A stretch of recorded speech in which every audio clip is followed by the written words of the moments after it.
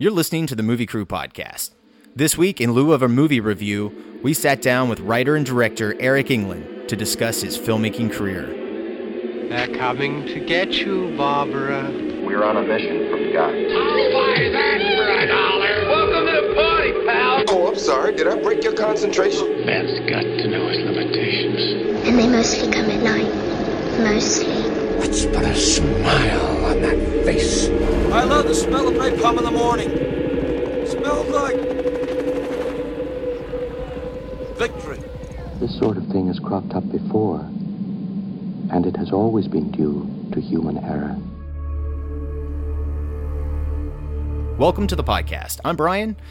I don't have Benson or Mr. England in here with me just yet. They'll be in here momentarily, but I just wanted to come on here real quick before we got the show started.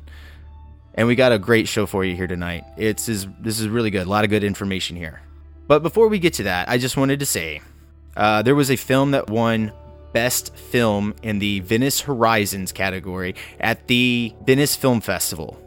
And that movie is Free Indeed. Some of the local filmmakers that we know worked on the film. So we just wanted to say congratulations to those guys. That is extremely awesome. It's such a big honor. We're super excited for those guys. So hopefully it gets picked up for distribution and it will be coming where you guys can watch it somewhere like, Netflix or VOD or, I haven't seen the film myself yet. Hopefully I'm going to see it in a couple months and maybe we'll have time. Well, we can work in a podcast on that. And again, congratulations to those guys. Super awesome. Now, some of you guys may not know, but our very first episode that we ever did on the Movie Crew Podcast, the first episode, we covered Contracted. Which, I hadn't seen it at the time, but after seeing it, we got really interested in Mr. Eric England. It was a very good film, really well done. So we reached out to him and we were able to get him on the phone. I hope you guys enjoy. With us tonight, director Eric England. Eric, can you say hello to Hey, how's it going? Dude, you were 22 years old, correct, when you made Madison County? Yeah, 22. Tell me, how did this happen? Essentially, I went to film school, and then coming out of film school, I was really ambitious and really driven, and I was like, how do I make movies? And essentially, leaving film school, the equipment was gone, the safety net of, money and student loans and all that crap was gone. So I was like, how do I make movies in the real world? And Daniel Dunn, who was the producer of Madison County, had recently bought, a new camera system and all that jazz. So I was like, hey, I'll be your first client. You can rent it out to me. And I was like, I'll let you shoot the movie. And I hired him to shoot my very, very, very first feature film that's never been finished and will probably, I may release it someday, but I need to finish it first. But I shot this movie that I wrote, I directed, I financed it, I produced it, I did craft services. Like, I did everything on this movie, and it was called Hostile Encounter. And Daniel ultimately ended up watching the rough cut that we had, the unfinished cut, loved the movie, and or I don't want to say loved the movie, but, thought it was at least confident enough to where he was like, hey, if I could find some real money, would you want to give a go at making a bigger film? And what 22-year-old filmmaker is going to say no to that? Right. So I had like 3 ideas kind of floating around in my head, and I had one, or I want to say maybe like 3 or 4 like feature screenplays done at that time, but there was only one that really interested him, and it was Madison County, because I was actually trying to make Madison County before Hostile Encounter, which was kind of that experimental movie. And so, I pitched him a couple of ideas, and one of them I was really excited about, but he just couldn't get his head around it. He was like, look, I really want a movie that has like a great marketing hook. And I was like, cool, let me go back to the drawing board and think about it. And he was like, no, that Madison County movie you were always talking about. So, I didn't think we had enough money to do Madison County at the time. And, ultimately what I did was I took the script from Madison County and rewrote it and made it kind of fit our budget. And, a few months later, we were shooting the movie. What was the budget on Madison County? The budget was around $70,000. And initially what happened was, Daniel came to me, and his parents owned a car dealership, and he was like, look, I think I can get my parents to either loan us the money or take out a loan, or, I don't really know the details, but So what happened was in pre-production, while we were trying to assemble the cast, trying to assemble the crew, like we were 3 producers, myself, Daniel, and Ace Marrero. We were, 3 young producers. We had never really done anything on this level before. I had made a feature film before, but I had never made like a real movie. And so essentially what happened was we went out to a town called Piru it's like an hour outside of Los Angeles, and we took like $50 or $50 to $100, and we shot the opening of the movie, or a variation of the opening of the film. We used that kind of like a promo trailer or a sales trailer to kind of show people and say, hey, look, you should take us seriously, which is, funny looking back on it. Like now I would never go out and shoot something for $100 and say, hey, look, take me seriously, But as a 22-year-old filmmaker, I was willing to do anything that I could, if I could get the material on camera, I wanted to show it. So we took that and I think we sent it to a couple of blogs, and a few horror websites started posting it. And the next thing you know, we had companies reaching out to us saying, hey, we want to buy this movie. So we kind of like, cobbled together all these companies that were like, hey, we want to pay for your movie. And we kind of just kept them abreast, kind of saying like, hey, we'll show you the movie in a few months. And kind of use that as like verbal commitments to say, hey, look, at least we know we can make this much money off of this film.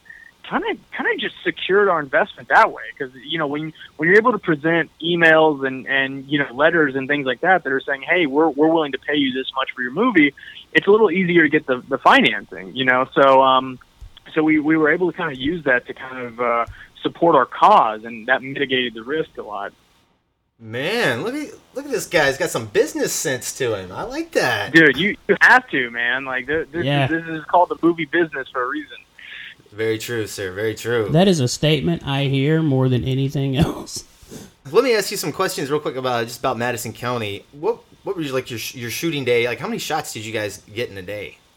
It depends, really. I mean, when you're shooting handheld like I did, Madison County and Contracted, you can get a lot more shots. You can get in the world of 30 to 40 something shots. Oh my God. But we were moving pretty quick, and we were only shooting one camera.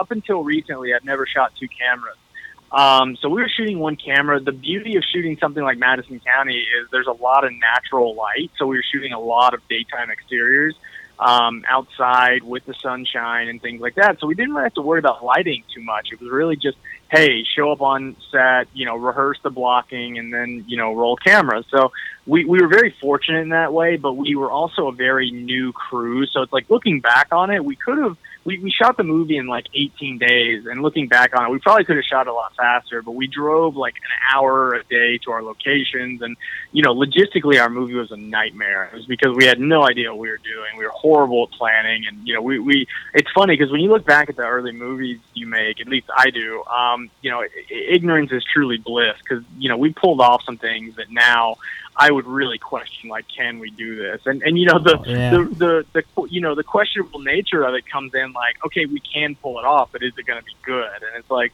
that's where really I think a lot of time and effort goes into movies, because there are things in Madison County I wish, I could have done better, but we just, we had to deal with what we had to deal with. And then, I also didn't know as much as I do now, obviously. So, it's kind of finding that balance of can we do this and can we do it the right way? And thankfully now I know the right way, back when, as opposed to back when I was 22 years old and I was just fuck it, let's just do it, My producer and I were talking when we first started making movies, how, getting the shot was just so important. We would do anything, ridiculously dangerous stuff to get a shot.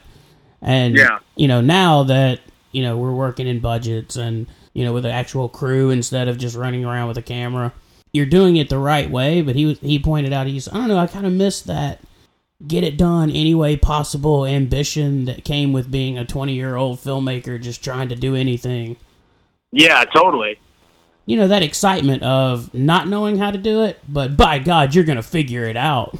It's a bullheaded, stubborn type of mentality. It's we don't care if people say we can't do it. We're going to go ahead and do it. And what I've learned is those people weren't saying we can't do it. They were just saying that creatively it's not going to be as good as it can be. Yeah, and I've noticed too that I'll talk to certain other 20-year-old filmmakers now where they want to go straight to the, well, I need a crew, I need this dolly, I need this jib, I need this to get this and trying to explain that idea of, man, you gotta get what you can get, man. You gotta have the ambition to go out and just do it. Be creative with what you got. You know, I think when you're younger, you think you need all these things that are going to make you look better as a filmmaker, but in reality, you just need to know how to use what you have. And when you're younger, you don't always know how to do that. So it's definitely, you know, one of the greatest things I ever learned from someone was, like, you know, part of being a great storyteller is having a lot of, you know, experience in life to tell stories. Like, if you've never been in a scary situation, you don't know how to make something scary, you know, and it's like, it's the absolute truth. And I think a lot of young filmmakers fall into that trap where they're directing something they're not surely, you know, they're not fully aware of how to grasp, and you know, and so they kind of go the long way and try to figure out, how do we make this more exciting instead of how do we make this the best it can be? And that's where you run into people needing, you know, or wanting fancy tools and crap. Right. Earlier ago, you were talking about mostly shooting Madison County during daylight. Yeah. Was that just because of budget, or now this is something I've noticed that you seem to like to do a lot in your films, is that you like to buck the trend?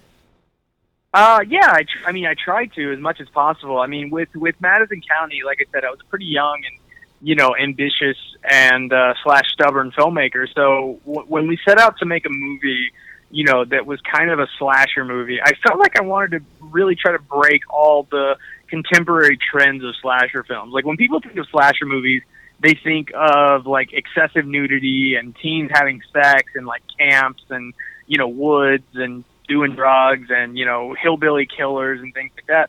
So, you know, what I really wanted to do was, and also a lot of that takes place at night. You look at a lot of the Friday the 13th films, except for the first one, you know, a lot of them take place at night. And you look at movies like Halloween and Scream, and, you know, it's usually in the dark. So something I wanted to do was kind of take influence from, like, the original Friday the 13th and the original Texas Chainsaw Massacre and things like that, and really try to shoot the movie in the daylight as much as possible.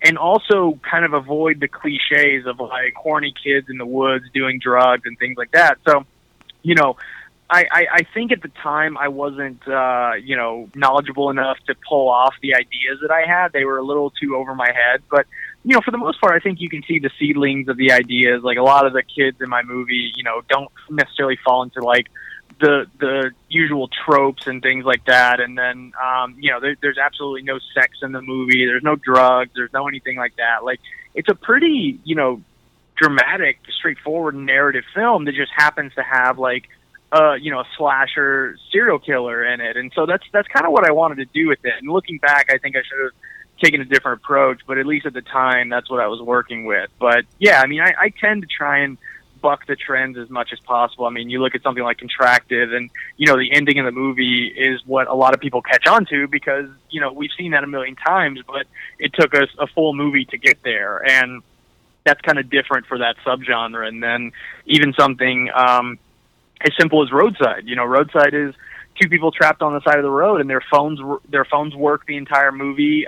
They have gas in their car the entire movie for the most part, and then their car's running, you know, for the whole movie pretty much. So, you know, it's like I wanted to try and set people in scenarios, or set characters in scenarios that went against what we usually see them in, because it feels like most of the time, like, characters just running up against obstacles and walls, which I get is drama, and drama is what makes, you know, stories interesting. But I at least wanted the audience to be aware that, hey, I'm an audience member as well. I watch these kinds of movies and I like them, so I want to see these characters do something different and give them a fighting chance, so that hopefully the audience would be able to at least relate to them, and they wouldn't have the opportunity to say, oh, well, their phone would work, or, you know, I would have filled up on gas, or I would have done this, you know, something like that. So it's like I wanted to make sure the audience didn't feel that way and they could relate. So the story is about the guy who's been interviewing this writer, and there's sort of a mystery around who this writer is and the mystery around the town. So you've already kind of set up a story. I always enjoy horror films that have a story that could happen that's interrupted by the horror story. Let me ask you this question. This is a problem I hear from a lot of first-time filmmakers. Casting. How did you find your cast? Are these people you already knew? Did you hold auditions? Yeah, I mean, on Madison County, we held auditions. That's how we found the core group of the 4 cast members. And then Ace Marrero, who plays Brooke's brother in Madison County, was a producer on the film with me, and I knew him since film school. And he was also in Hostile Encounters. So we had a relationship together. And then basically he brought people to the table. Like a couple of the side characters in Madison County were people that I had known or met on previous films or, you know, in previous auditions or things like that. So it was kind of a smorgasbord of just different, interactions and relationships. But I think that's what ultimately helped make it feel more like a family. And I'm pretty close with most all of them to this day. Same thing with Roadside. Roadside, the entire cast, except for 3 characters, are all from Madison County.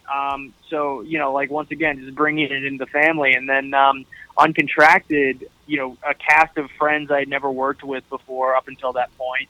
And Matt Mercer, who was from Madison County. So, just kind of keep it in the family again. And then you use those people's relationships. So, in a lot of ways, my earlier movies are kind of like glorified backyard films where we shot it in people's apartments and people's houses and, things that we knew we could get for free and things that we felt like we could use to, give ourselves or give our movie production value. So it's definitely a very tight-knit process. I know for me, like working with actors or crew members that I've worked with before, the communication is a lot easier. I pause a lot while I'm talking, so it's cool that I have some actors that can just go, "Oh, I know exactly what you're wanting."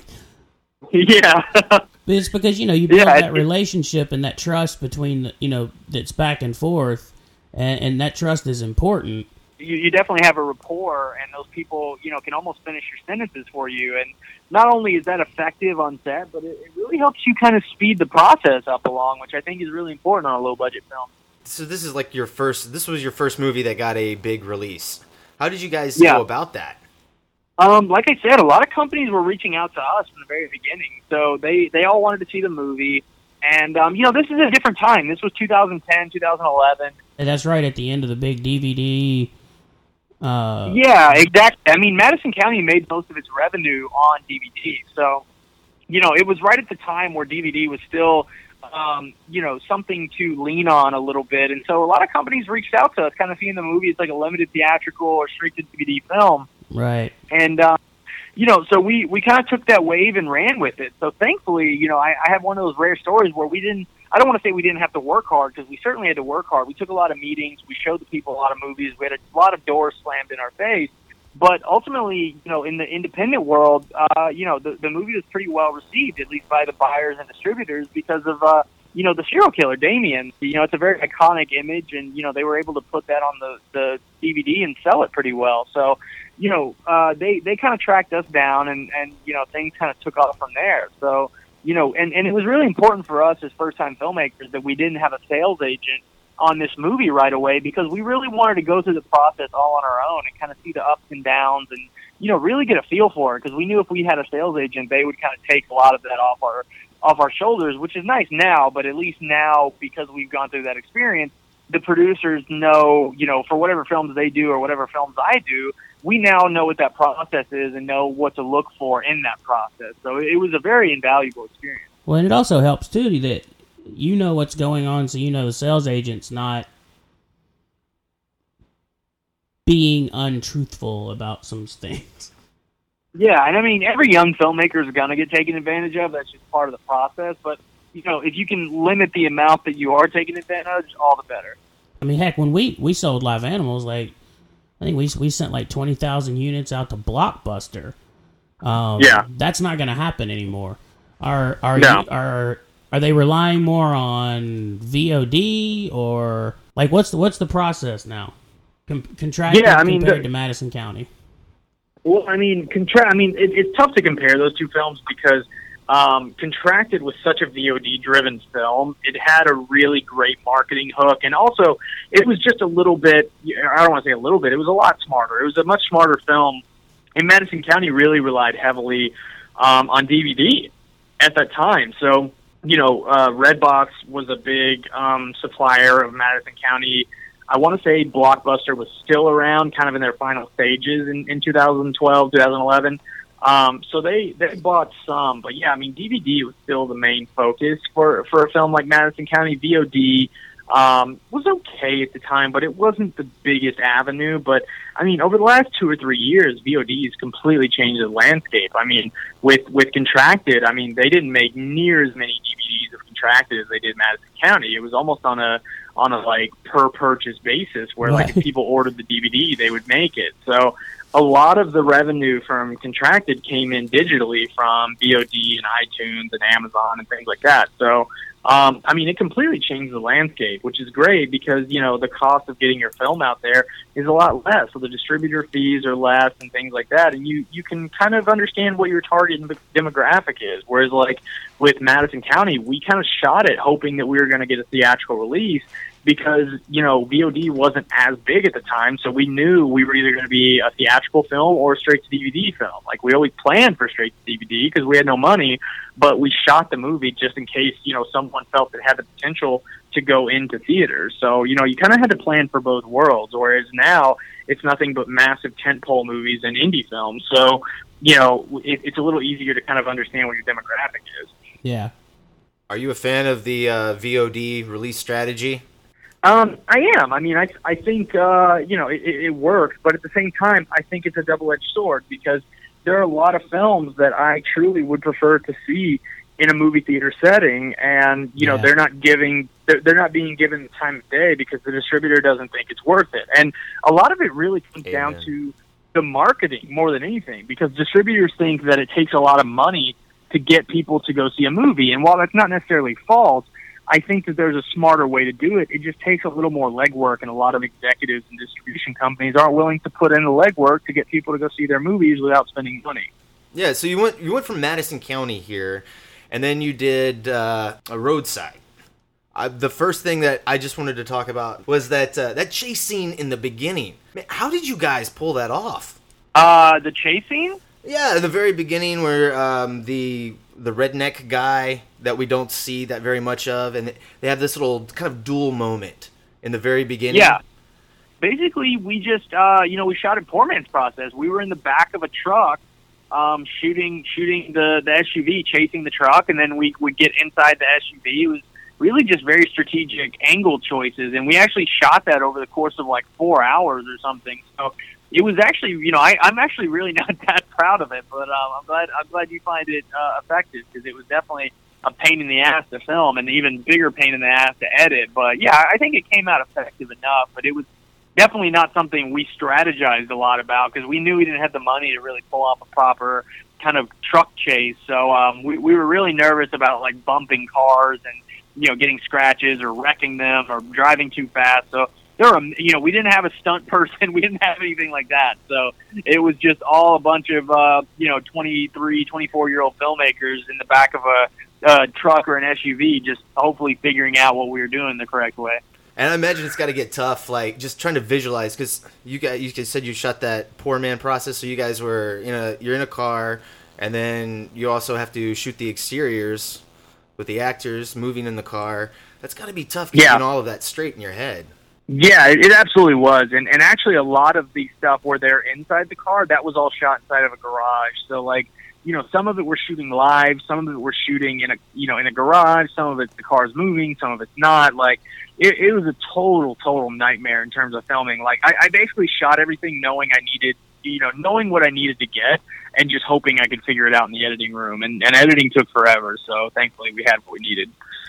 Now, do you edit your movies yourself, or do you have an editor? I wish I could edit myself, but there's two reasons I don't. One, I'm just horrible at editing, and it would take me, 20 years to edit one film. And also the other reason is because I truly believe that film is a collaborative effort, and I'm a big believer and fan of that. So, I've already written every film that I've directed. That's not necessarily something I want to do. A lot of it's been out of necessity. Like, I'm the only one who, had written a script or could write a script or something like that. So, like, I wrote the scripts on necessity. But, I ended up producing them. I ended up directing them. I was very involved with the casting. I'm very hands-on in all aspects. And when you're doing a low-budget film, it's basically exactly what you say, within reason, for the resources that you have. So you know, you're not asking for something that you necessarily can't get, or you're not asking for something outrageous. So, you know, when it comes to doing something like editing is almost like another writer coming in there and rewriting things. You can change the edit around a million different times and have a million different movies. So for me, I look at it as like, if I controlled the editing, like not only would I just be doing exactly what I know how to do, but what I want. And I think like it helps to be objective and come to your movie like a viewer and say, hey, what makes this interesting? What makes this boring? And that's a lot easier to do when someone else is cutting your film as opposed to you. So when you went from Madison County to Roadside, what was the thought process from going, you made a slasher, now you're going into this like Hitchcockian thriller. What was your thought process moving forward? I mean, really my thought process was I didn't want to repeat myself. I didn't want to do the same movie over again.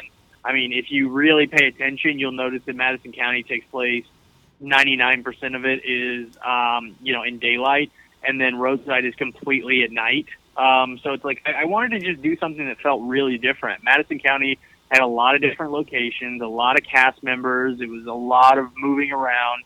Roadside's almost the exact opposite. It's static. You know, the camera work is completely different. It's less characters. It's in one location pretty much, you know, so it was just doing something completely different. I wanted to do something that felt aesthetically different, that challenged me to show a different side of me, and also just something that, you know, appealed to a different sensibility of what I wanted to do. That had to be a bitch, shooting that much at night. Yeah, it definitely didn't. It definitely didn't make it any easier. That's for sure. I personally like shooting at night. I shot a lot of Get the Girl, my next movie, at night.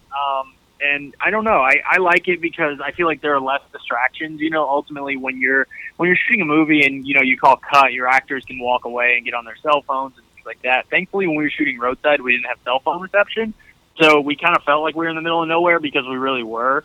And then you know, but that's also a pain in the ass because when you're shooting in the middle of nowhere, you can't just like call people up and say, hey, we need food or we need this. So you know, logistically, it was really tough, but you know, it worked really well for the aesthetic. You had mentioned earlier that Roadside is the one you felt like you probably went insane the most on. You want to get in? Do you mind getting into that a little bit? Because yeah, I mean, it had to do with several things. Like, I think we really underestimated the movie. We shot the movie in like 14 days, so we had a really, really ridiculous schedule. Rock and roll, man. Yeah. We, you know, for about 80% of that, we were on the side of the road in the same location. So it felt like we were shooting the same movie over and over and over. And we were really underprepared. We were really understaffed and undercrewed. And the conditions were nightmare. Like, it would be raining some days, and the weather wasn't as hot as what it should have been. I mean, the weather was hot instead of cold. You know, so we really had to struggle to fit what we wanted on the screen. And we had some crew issues. It was just something we really, really underestimated. So it was just a really, really tough shoot. Did you say it was hot? Yeah, it was hot. The last 2 days of filming, we actually had pollen on the vehicles. What did you guys do with this? Because there's snowing in one of the scenes. Is that digital, or did you guys have some stuff out? Yeah, we had fake snow that we actually laid on the ground, and then we had fake snow that we blew through the sky in a couple scenes. But yeah, the rest of it's all digital. Oh, nice, man. So where did that story idea come from? Do you have any like inspirational writer moment where? Yeah, I did actually. I was with my dad, and we were driving through actually to my grandpa's place where we shot Madison County, and along the way, we were driving on this dirt road, and there was a tree that had fallen in the middle of the road, and my dad got out to like move the tree, and I was sitting in the front seat of the truck, and I think like a squirrel or something was off to the side of the road in the trees, and like ran away as soon as my dad like laid the tree down. But I saw my dad, you know, I couldn't hear the squirrel, so I was just stuck inside the vehicle, and I looked at my dad, who was like staring into the woods, like trying to see what made that noise. And suddenly I just had this entire image flash in front of my head, and I was like, how terrifying would it be if like someone was talking to my dad and I couldn't hear them, or I didn't know what they were saying, or like, you know, basically he couldn't move because someone was like, hi, I have a gun on you. And that's kind of where the entire idea came from. I was like, that would be really terrifying because this was, you know, it's just me and my dad. I was like, I had, you know, nothing. I didn't plan for anything scary to really happen. It just, you know, we came across this log and we got out because we needed to drive past it and it was blocking our way. So we just got out of the way to move it. And the next thing you know, my dad's staring into the woods like he saw something. And I was like, that instant, moment just terrified me. And that actor had a really good voice, man. I saw you were thank you. Yeah, I saw you were a real big fan of Scream. So, yeah. You know how important voices are there, huh? Exactly, yeah. I mean, I think voices are, especially when you don't see the person, they're essentially another character. I saw that Roadside. Now, this came out the same year. Now, it was released the same year as Contracted. Was this sitting on a shelf for a while? Did you guys have a hard time getting it released? Yeah, Roadside sat on the shelf for a really long time. I shot Roadside actually in 2011. So, and it didn't come out until 2014 or 2015 or whatever. So, so it was on the shelf for a really long time. Why is that? I mean, a lot of it came from us wanting to do something different with the release strategy, and then ultimately, not being able to commit enough to that idea.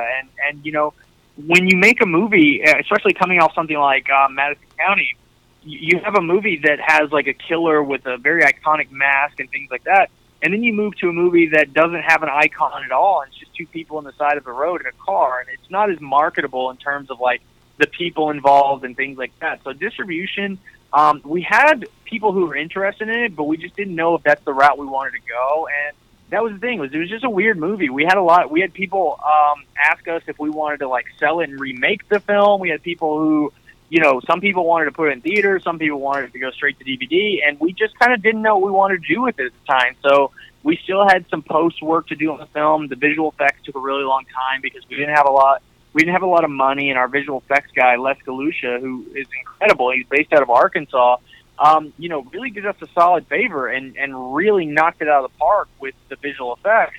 And a lot of that relied heavily upon him. And in my opinion, he saved our movie. He did our opening credit sequence, and, I think he really elevated the movie to a place where I was, happy with it. So it was just a distribution challenge, a post-production challenge, and just finding the right timing. And then after Contracted came out and did really well, the distribution channels opened up a little bit. So, people started asking about it, and it just felt like the right time to finally kind of unload the movie. Man, dude, I'm glad you brought up those opening titles, too. Those are so fucking kick-ass, dude. Oh, thank you. I like the end titles as well, with like the road sign stick figures. Those were made by a different person, but I think they're equally as good and effective. That person's name is Ian Blewett. He really did a great job, and he was really committed to those. So I appreciate Les and Ian a lot. Yeah, I like the first one. The opening titles feel very Psycho, and the closing ones feel very like what's that Spielberg movie with DiCaprio where he's Catch Me If You Can. Yeah. Those were both aesthetic references, so I appreciate you picking up on that. Oh man, yeah, awesome. Yeah, I love like opening titles. I love Bullet. Oh, I love the opening title with the words. I love all that stuff, man. Yeah. Contracted. All right, so yeah. You wanted to do something different, obviously. Yeah. What was the writing on this one like? Where did the idea come from? Your perspective on what you wanted it to be? Yeah, I mean, the idea really came from me wanting to do a movie that was about vulnerability, and I felt like, someone capturing a disease and being stuck with it and feeling helpless felt like it's something that everyone in the world could relate to, potentially.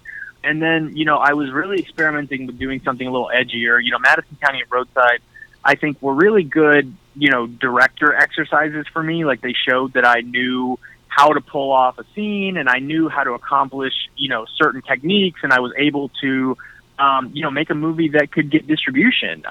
So with Contracted, I really wanted to experiment with a different aesthetic.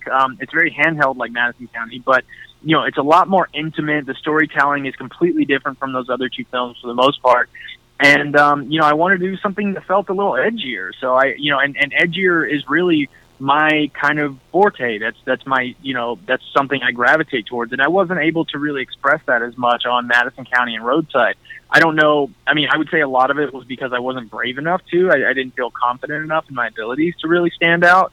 So with Contracted, I really kind of wanted to make a statement. Say, look, this is how I tell stories. This is, closer to me as a storyteller in terms of like, who I am as a person. Because Contracted was probably the one movie that I went into with the least amount of references. Like the films I referenced were really other indie genre films like Lucky McKee's May and Paul Solit's Grace, and Dead Girl from Marcel Sarmiento, and A Horrible Way to Die by Adam Wingard, and Darren Aronofsky with movies like Black Swan. Like, I really looked at these movies that were very artsy but edgy. They had edgy stories, but they were artfully done, and they had great artistic, intimate camera work and things like that. So when I applied the idea of like sex and horror, it just kind of really jumped out at me, and I had no idea what she was going to turn into. Like, at first it was, a vampire, and then it was a werewolf, and it went through a million different things, and then ultimately it just kind of clicked together. And in terms of like what was written and what got on camera, I would say it's my most accomplished and successful film, because I wrote the screenplay around, every element that's in the screenplay was essentially something I had in mind. Like, everything down to, her car and what she wears, and the houses we shot at. Like, those were all my friends' apartments and houses, and, locations that I had been to before, and locations I knew we could use. So it was really me just saying, like, hey, what elements do I have that I could, put this character in that I knew would work? It's like if I would have, had access to like a shopping mall, she would have gone to a shopping mall, and then I'm sure everyone would have really looked into it and be like, oh, this is an homage to like, Dawn of the Dead. And it's like, no, it's just, that's what we have, So it's interesting when people make up these incredible theories and things on the metaphors and themes of the film. Like, I'm sure subconsciously they were all there, but at the end of the day, I really just wanted to make, an evocative story that evoked emotion and feelings from the audience, but also entertain them at the same time. I do have one question, though, about the movie. Yeah. Explain the opening scene. Oh, wait a minute. Do we really want him to explain that? Yes, I want to know. That's like explaining the end of the thing, man. We'll cut it out. We'll cut it out. I want to know. Oh, I don't know if I want to know. I may take my headphones off for this one. I want to know. Yeah, I'm not going to explain it. I think, if you really want to look into it, it's all there, man. I mean, it's pretty straightforward. Yeah, I think we debated that for like an hour after we watched the movie. Here's the thing: it could mean this, and it could be this. I've had a lot of people ask me what the beginning of the film means, and it's funny because if it's the gross, like if it's the version that you're like, I don't know if it's that, it's probably that. So what Eric England is saying, ladies and gentlemen, is don't have sex with corpses. You'll start the zombie apocalypse. Yeah, essentially. Do you run across this a lot where, as the writer, you thought this was going to be a great idea, and then you get on set and you kind of have to change it?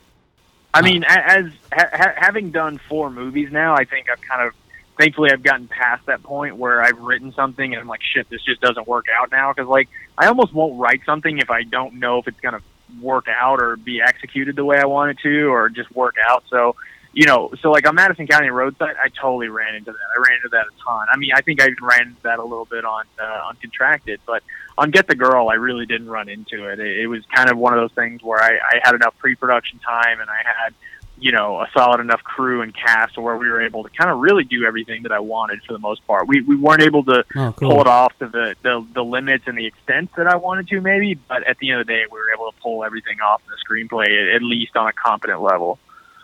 What can you tell us about Get the Girl?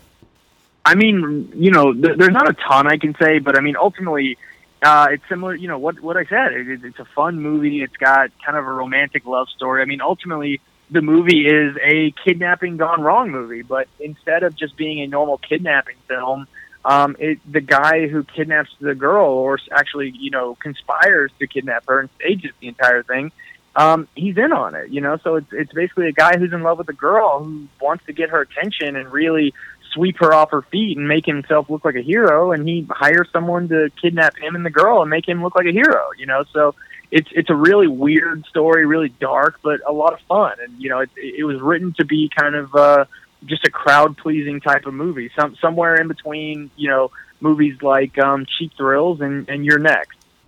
You said you have a passion project you want to do? Yeah, I mean, I have a couple. I mean, one of them's actually getting made next year, I think. It's a screenplay I'm attached to. I can't say much about it right now, but I have a couple other ones. I have one called The Sirens, which was announced. I was going to shoot that movie right after Contracted, and things fell apart. I have a lot of people who want to make the movie, but it's just a matter of finding the right fit. And then I have another screenplay that's never been announced, but it's kind of like My Scream. It's a whodunit slasher film, and once again, really fun, great story, great characters, and, something that I'm really excited to tackle one day. Do you ever find yourself balancing the idea of this is the film business versus, this is something I just really want to do, and it may not be as marketable, but I've got to figure out a way to do it. The artist in me is screaming. Absolutely. Every day of my life, I don't think a day goes by where that conundrum doesn't pass through my brain, because ultimately, the weird thing about having success, like the success I had with Contracted, like, you run into issues where your career becomes at stake with every movie you do. So, if I make a movie that isn't as successful as Contracted now, it's going to lower my profile, and people aren't going to want to hire me as much, or they may not want to make my next movie or something like that. So every movie I do is kind of like stepping on a landmine, and I have to make sure that it doesn't blow up, and that's kind of that's a scary feeling, because when I was making Madison County and Roadside, no one was watching me. Like, I kind of had free reign to do whatever I wanted and experiment and play, and, even Contracted for that matter. Like, no one, people had seen Madison County, but, it wasn't to the point where, like, my agent, I didn't have an agent at the time, so I didn't have someone saying, like, hey, if this movie doesn't do as well, like, you may not get hired to do another movie or something like that. So, now there's, not a big microscope, because, I'm not like a top A-list director yet, but, there's some sort of pressure on me and perception of what my career is and what type of movies I should be making. So, if I take a risk and it pays off, then it looks really good. But if I take a risk and it doesn't pay off, then I look like an idiot, So it definitely does kind of get scary when I get to the point where I'm like, you know what, I really just want to go make a movie, or, something's taking too long and I just want to be proactive. I have to weigh the pros and cons of if it's not as successful and marketable, like, what happens to my career after that? And that's, kind of a daunting feeling when you're working in a business that's based on doing what you like. Now, Eric, I saw that you actually decided not to do Contracted Phase 2. So you made this first film, Contracted. It's released, and now you made a franchise, man. You went on, and now you have, like, your Halloween. You made your first one, and it's going on to live on with other filmmakers. What is that like? What's that experience like? Are you enjoying just watching it as an audience member, or? Yeah, no, I mean, it's not glamorous. I don't really, I had no decision-making ability in choosing the people who ultimately wrote and directed Contracted 2. But at the same time, I'm not bitter about it by any means. Like, it's a movie business, and the producers did, they looked out for themselves and their bottom line and how they could make money, and that's what producers do ultimately. And so, for me, I kind of looked at it like I wanted to fight it for a long time. I mean, I think I could have had a little more control over the sequel if I would have wanted it, but I ultimately didn't fight it because my manager told me something really brilliant, which was like, this isn't going to be the first franchise that you create. And, I want to believe that. It may be, but it's like I'm at least going to go through and make my next few movies as if, one day they may want to make, something else may come along. You look at someone like Wes Craven, who made, Last House on the Left, and although it didn't spawn any sequels, it spawned a remake, and then Hills Have Eyes spawned remakes and sequels, and, and then Nightmare on Elm Street happened, and then he even went on to, to do Scream. So, it's like people have different, variables and levels of success and things like that. So I think for me to kind of latch on to Contracted 2 and, I wish I could be supportive of it and say, hey, I really like this movie, but I don't. It's not a good movie. At least, Contracted 2. Like, I can't support the movie. I can't say that I like it. I like aspects of it because, my DP shot it, and my lead actor, Matt Mercer, came back and he's in it, and I think he's great. My makeup girl, Mayara, did the effects for it.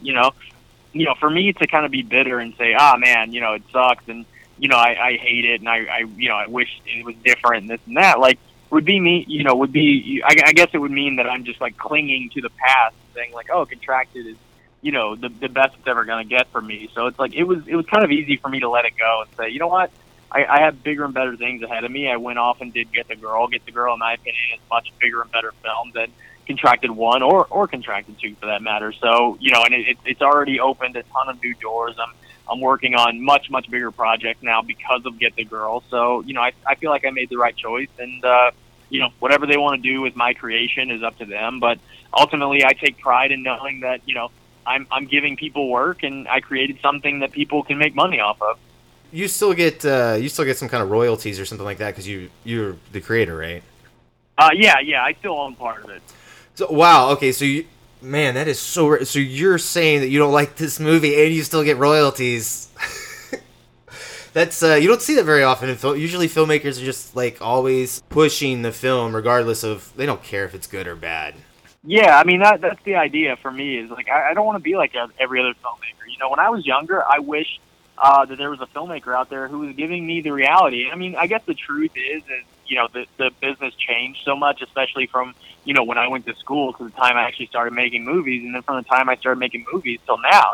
It's changed so much, but especially now that the business is changing so much with not only digital, film cameras and technology changing and things like that, but also distribution and, the marketplace and everything. Everything is changing about it. So for me, it's like I want to be as honest as I can and let filmmakers know, or young, kids or young filmmakers or whatever. It's like I just want people to know, like, hey, this isn't the business you think it is. So, don't come in with, big expectations and this and that. It's like, be grounded. It's because, the truth is like, I don't know if I'm going to be the next Steven Spielberg. When Steven Spielberg was my age, he made Jaws. And, but it's like, Jaws, he made a bunch of crappy movies in between Jaws and now, and he made some masterpieces in between Jaws and now. And, he wasn't Steven Spielberg when he made Jaws. He was a young filmmaker. So, I look at it as like, I don't know if I'm the next Steven Spielberg, but I hope that whoever the next Steven Spielberg is, if it's not me, hopefully they found inspiration through me for being so honest and, being as transparent as I can be and letting them know what the business was like instead of coming in and being discouraged, We're just talking about you created Contracted 2, you're not, you said you didn't really care for the movie. Yeah. Is there any part of you as the creator of that, feels sort of that parent feeling of, I raised the kid, it was okay, but now it's kind of doing its own thing out there. I may not agree with it, but I want it to be happy. Yeah, absolutely. I mean, even though I don't like the movie, I don't wish the movie, ill will or anything like that. Like, even the people who made it, like, the director and I, we've chatted in the past. I thought we were, kind of friendly, but I guess we're not. I don't know what his deal is. And, the writer and I get along pretty well, actually. He's a pretty nice guy. But, it's like, regardless of what I think of their work, like, I have many friends who are filmmakers, and I don't necessarily love their work or, I don't reference their films or, things like that. But, I mean, I think that's just natural, It's like, especially when you're in a world where, everyone makes movies. Like, I don't expect all my friends to like my movies. Like, in fact, I prefer when people come up to me and tell me they don't like my movies. So I don't feel the need to, like, pretend that they do or something, Right. So, it's like, it's just a much better world when I think you're honest about it. So, I mean, there is part of me, it's like, look, Contracted 2 exists. There's no way I can delete it or take it away from the world. So, yeah, it's going to do what it's going to do. It's its own movie. It's its own thing. And, if they make a Contracted 3, a Contracted 4, a Contracted 5, like, I hope it's well. I hope it's successful. Because, I mean, if I created it, then I'll be proud of it. But, ultimately, I don't think Contracted 2 is a good movie, so I can't support it and say, hey, go see this movie, or, I'm really proud that my movie spawned this sequel, because I'm not, if I was, I would be supportive of it. So, if Contracted 3 comes out better than Contracted 2, then I'll be excited for it, and I'll be proud of it, but, it's a case-by-case basis. So for me, I look at it as like, I'm honored that people liked my movie. I'm honored that, people paid money for it and it made money for people and they wanted to continue making more of them. But, apart from that, I'm going to have no business in making sure that the rest of them are successful if I don't believe in them. I mean, usually you hear about this kind of stuff in, like, the Hollywood system. Some directors, but, they just made a movie, but it was for the studio, and then the studio runs off and makes a bunch of shitty sequels that nobody cares for. I don't remember hearing this in, like, the independent system that much, so I think it's interesting to let people know that it does happen. Yeah, I mean, and that's I think that's why I've been so vocal about my lack of involvement in the movie. It's like, in the studio system, it's much more common practice for this to happen, but that's the thing, is like it doesn't happen that much on the independent level, and I just want people to be aware that it does happen. Like, people will take your creations and, you know, do what they want with them without you, or they'll lowball you out of the process, or, you know, whatever they have to do. And it's unfortunate, but, you know, it's Hollywood. Welcome to the movie business. I was actually reading somewhere too that you actually did a draft, and you were going to make it more like Aliens. Yeah. I mean, I wrote part of a screenplay, and ultimately, you know, didn't finish it because the deal didn't finish. But yeah, I mean, my movie was going to be bigger and faster, and, you know, a little more visceral and a little more action oriented, a little, you know, just a little, you know, crazier in general. But you know, unfortunately, we'll never see that version of Contracted 2. But I've actually been thinking about releasing the screenplay pages, at least the opening that I wrote, just so people could see how different my movie was going to be from the sequel that got released. So, I don't know. We'll see. Oh, that'd be cool. Young filmmakers starting out, is there anything that we haven't already covered that you would even want to give them a shout out about, or just say, hey, piece of advice for this? Stand up for, you know, your creative freedom. Like, make cool stuff. Don't try to imitate people too much, and, you know, just be bold, be you, and be smart. You know, be creative, but also know that it's a business. I think if you always remind yourself that, you'll be just fine. Dude, you've made a lot of short films. Where could people see these? I believe most of them are on my Vimeo page, actually. So yeah, you just type in Eric England Vimeo on Google, and it should take you right to it. Well, all right, man. I think that's going to do it for us tonight. Where can people go and follow you and find out more information about Get the Girl? You know, I have a Facebook, Eric England, and then Twitter, Eric at Eric_England. I think are the best places to find me. And if they want to, do you have a website up yet for Get the Girl, or any of that stuff? No, we don't. But I'll be dropping hints and stuff on my Twitter, so for sure, they can find stuff there. All right, guys, it's just me again. We're gonna wrap up our show of tonight. Hopefully, you guys got some really good information. And like always, if you guys want to get in contact with us, our email address is themoviecrew@gmail.com. That's themoviecrew. Crew is spelled CREWE @gmail.com.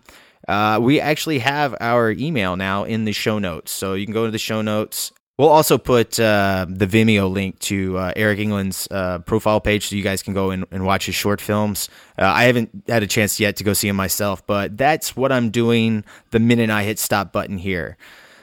And like always, we play some of the score before we close out the show. We weren't really doing this yet when we first started the podcast, so I feel like we need to play something from Contracted. You know, we had Eric England on. Why not, right? It makes sense to me. Go with me here, people. From composer Kevin Ripple, track 1, titled Contracted. Enjoy.